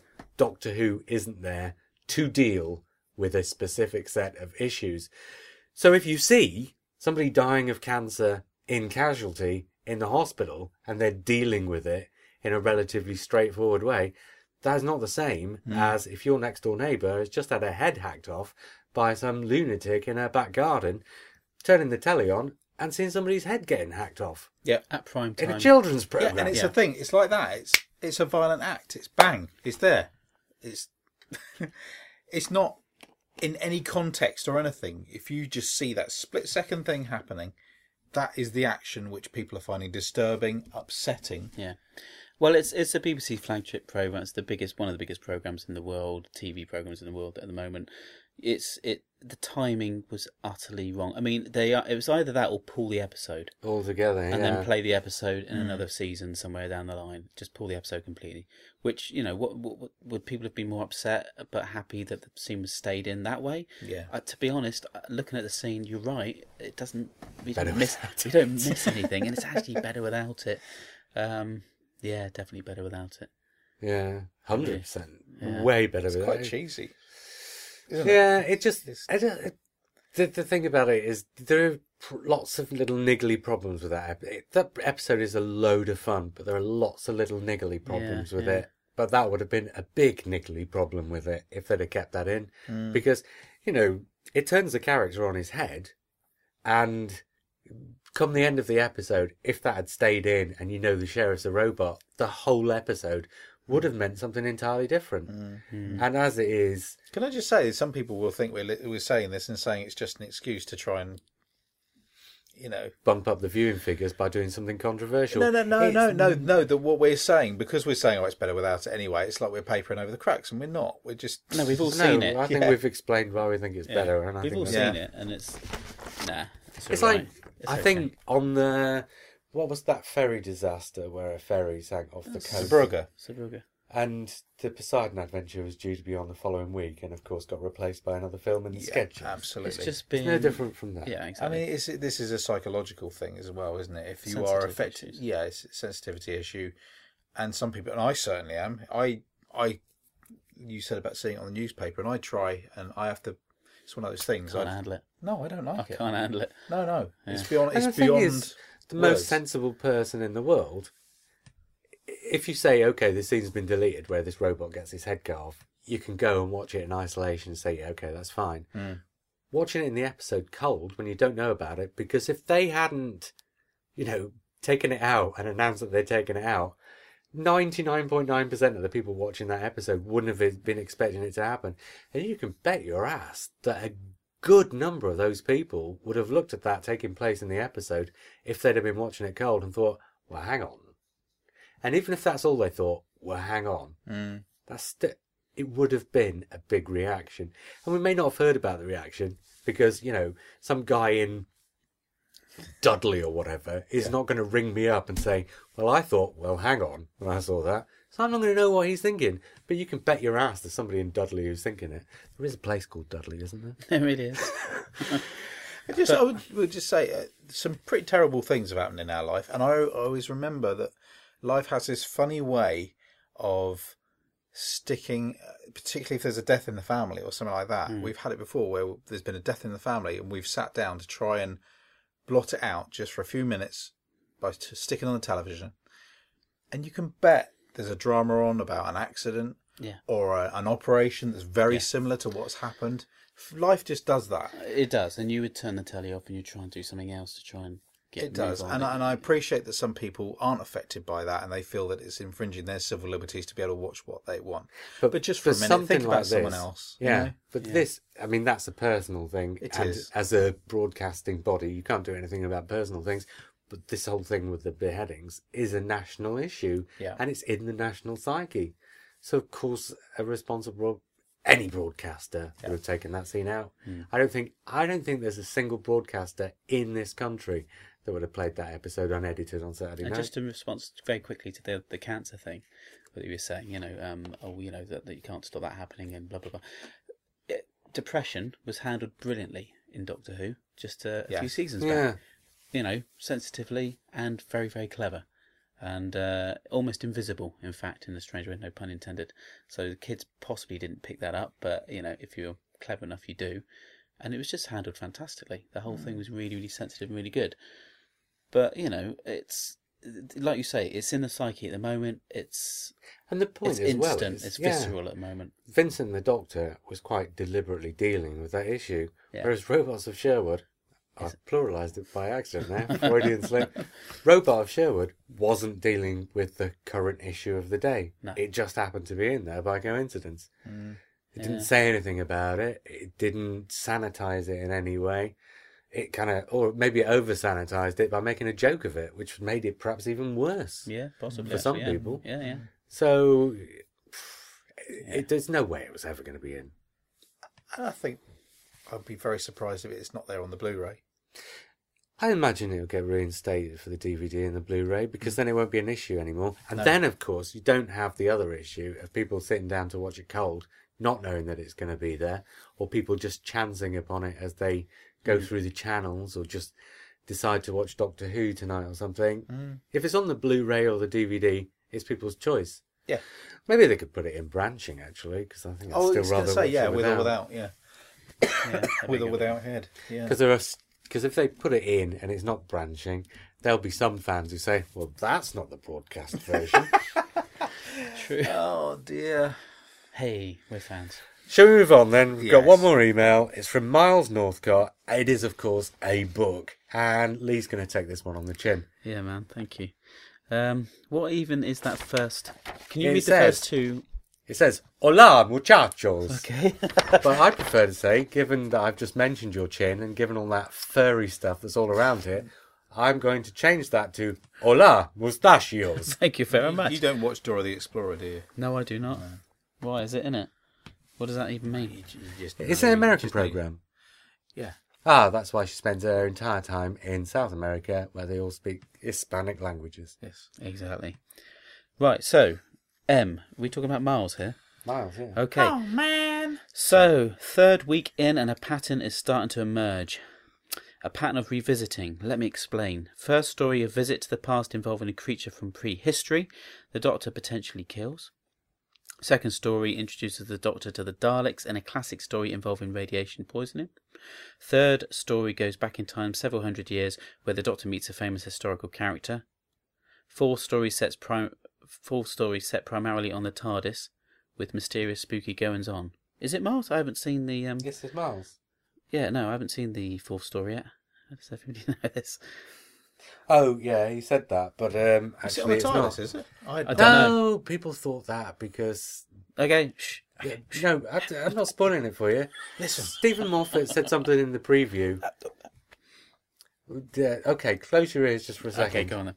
All right, in the preview, Stephen Moffat said, Clara's off having a date, the Doctor's in the TARDIS having some downtime. What happens next? And everybody's taking that to mean the entire episode is set in the TARDIS. It's not. Right. Okay, so it's not Dr. Light.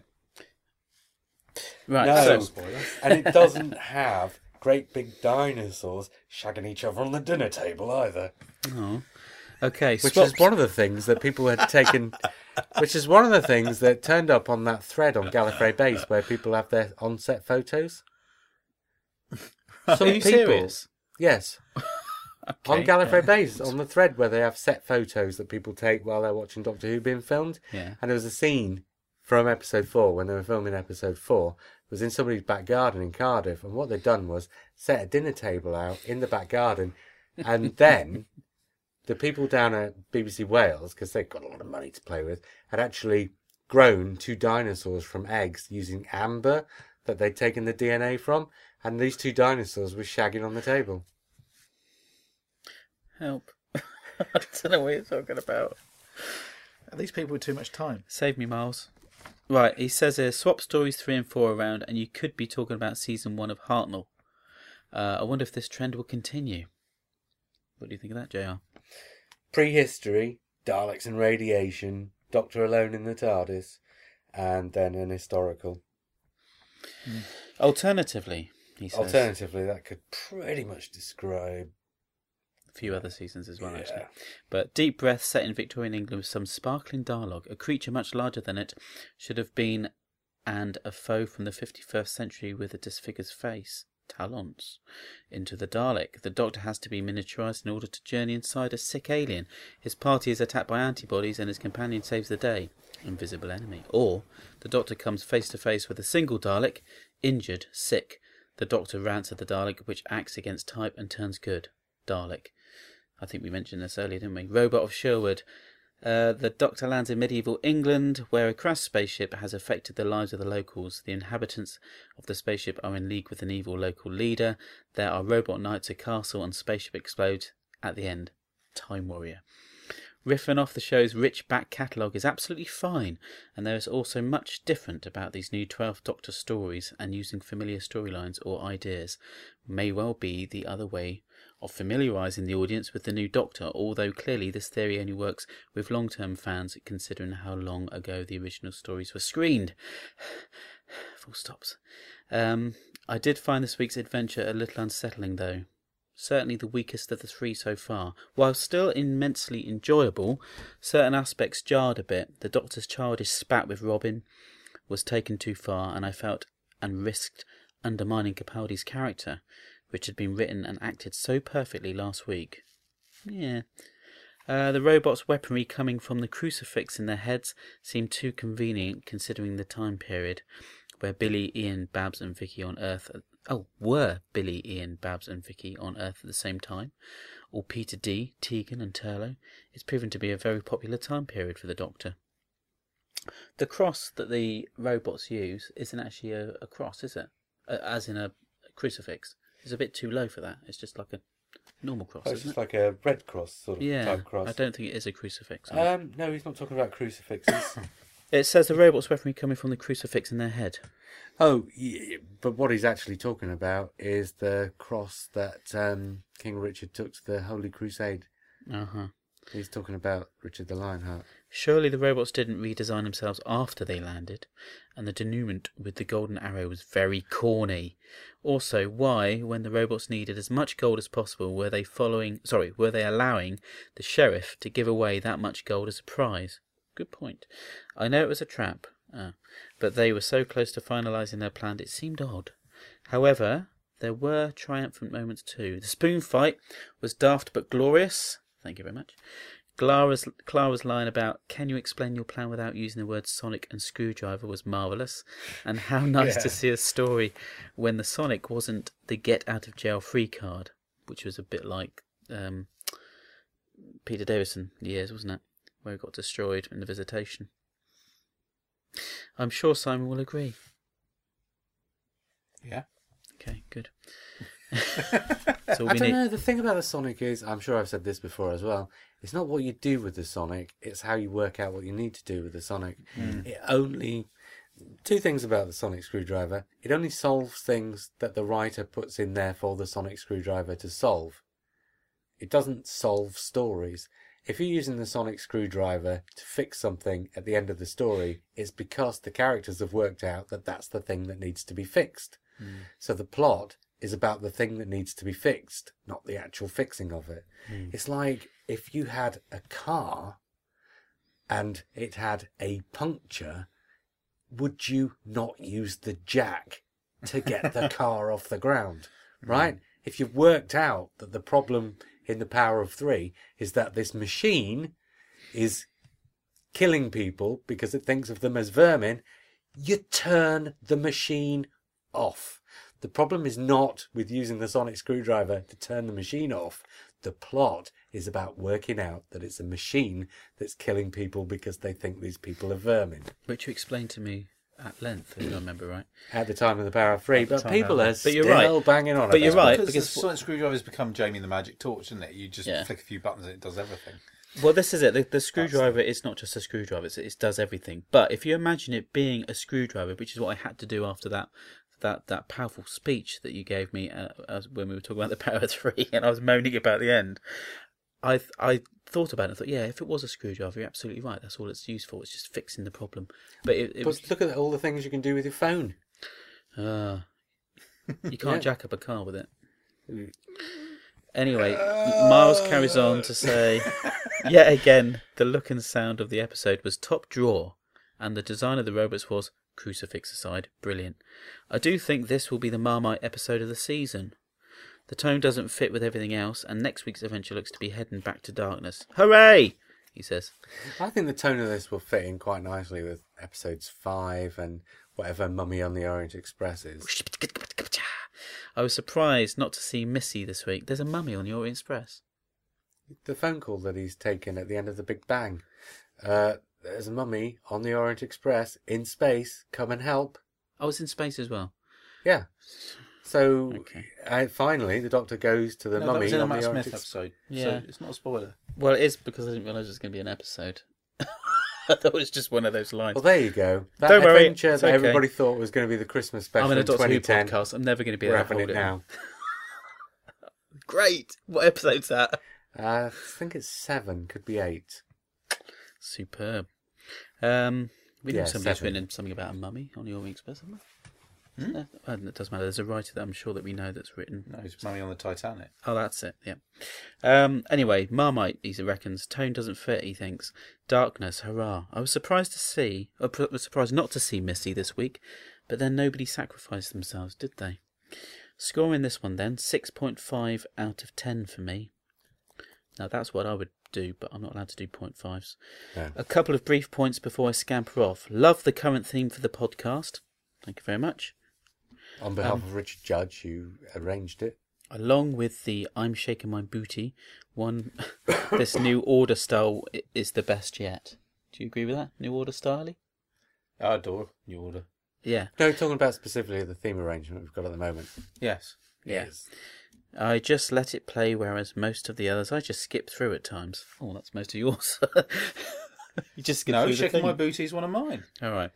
And the Mississippi The is a second one, river. isn't it? Yeah. And the Mississippi is a river. Looking forward to this week's review and to having the other chaps back. Keep up the good work. Catch you earlier, M. Well, there you go. That's Miles. What did he say just a little bit up there? Something about But we've still to score it. Let's not forget to score it this week. Let's score it now, shall we? Okay. Okay, out of 10. 7. Okay, Simon? I'd say 7, but I think that's too... If You I think say that's too 6, generous or too low? I think it's too generous, but at the same time, it was great. So I gave it a 7 in my review, which was really a high 6, because I thought, yeah, that's this what I'm could be a thinking. 6, but I'll give it the benefit of the doubt, because I'm sure, actually, that once you watch it a second time, and you're not quibbling over the problems anymore, it'll be a lot more entertaining. And yes, I'm sticking with the 7. Yeah. I think that's what it's worth. But instead of being a low 7, it's now a high 7. Okay. See, I would have agreed with Miles about 6.5, but You think it's a low 7 then, yeah, really? I do really. Yeah. But then Well, again, I've only seen it 6.5 once. rounds up to 7, doesn't it? I think you'll enjoy it more the second time. Because the second time, this always happens. Any problems you see the first time, you hadn't anticipate them the second time, so they're not problems This is anymore. exactly the inside of the Dalek for me. I scored it so low the first time round. I think I'll give it a 7 because I think I give Mark Gatiss a hard time. And I don't think it's right. I don't think it's right to preempt these episodes, and I did. There was no denying it. You think, is this going to be a good Gatiss? Well, he surprised us You really enjoyed it though, didn't you? I did really enjoy it. You thought it was good fun. Yeah. Because you kind of was quite happy to see something quite upbeat in Doctor Who. Yes. On yeah, Facebook, absolutely. you were kind of like, "Oh, that was really fun. I enjoyed I know. it." Well, I needed it after the weekend. We'd had Well, there you are. some Then. of that stuff that was going on. But anyway, They surprised us with the Crimson Horror, and last week when we were looking forward to this episode, we did actually say this stands a good chance of being another Crimson Horror. yeah. And I'm making another paper aeroplane now because, I like elliptical episodes. And if you are making a paper aeroplane at the start of your podcast, you should be making another one at the end. So now, it's how fiction works, Lee. You have to... It's true. If you're writing a decent novel or short story, then your short story or novel should start with something that in some fashion, even if it's not an ostentatious fashion, should mirror how the story ends. I wrote a book, and I'm not going to say what it was to spoil it for anybody who may read it at some point, which will probably never happen because it'll never get published. But the first thing that happens in the first chapter is there's an incident which involves water, and it's a very odd thing, and it's a throwaway thing, and it doesn't really mean anything. But fast forward 250 pages to the end of chapter 30, and the way the plot gets resolved is by the use of water in the exact opposite way to the incident with the water at the start. Mm-hmm. Because, and the way I've said it now, it sounds crap, but actually in the book it's quite nice, because the first thing foreshadows the last thing, but not in a way that it makes you expect the last thing. But somewhere in the back of your mind, when you get to the last thing, you kind of think back to the first thing, and maybe something just clicks and say, okay, I was kind of expecting that, because in the back of my mind I've been wandering back to the first chapter and wondering why that thing happened. Now, if you were to make that paper plane, or you had made that paper plane at the beginning of the podcast as opposed to the middle, that whole theory would work quite nicely. It was pretty early in the podcast. I read the first email at the start of the podcast and then made the paper aeroplane. Yeah. And now I've just read the last email, so the other piece of paper's here, and now I've made a paper aeroplane that will fly. That does look good. Oh, all right then. Well done. That was very good. I did that deliberately. The first one crashed, the second one flew, because that's how you're going to end your podcast, isn't it? Yeah, it's just not made of There gold. is a new theme coming. Okay. It's a coming. Excellent. You could have just told me that on Facebook. Well, I just thought. Oh, can I just say the I'm listeners can. I'm hear that warming there to is the new Doctor Who theme. Starting to warm to it a bit. Oh, really? Yeah, only slightly though. I think it's the worst one we've had. Do you know what? I'm not entirely sure they haven't remixed it just ever so slightly, because I seem to be hearing the drums slightly more clearly now. Oh, okay. Yeah, I don't know if exactly. that's just in my imagination because I'm listening for the drums. Yeah, maybe. Whether you actually can hear them slightly more clearly. I'm not saying it's good. I'm just saying It could it's be the better. stereo mix down. Sometimes you get that where it's a multi-channel mix, and then they're obviously taking all these channels and sticking them down to 2 channels, and you get compression things going on, and it knocks out things in the centre of the mix, which is drums. So who knows? Just turn it up. Yeah. Okay. Well, next week, listen. I was JR. I was a Lee. And I was Simon. And we will speak again soon. Hey, Doctor Who. What are you talking about?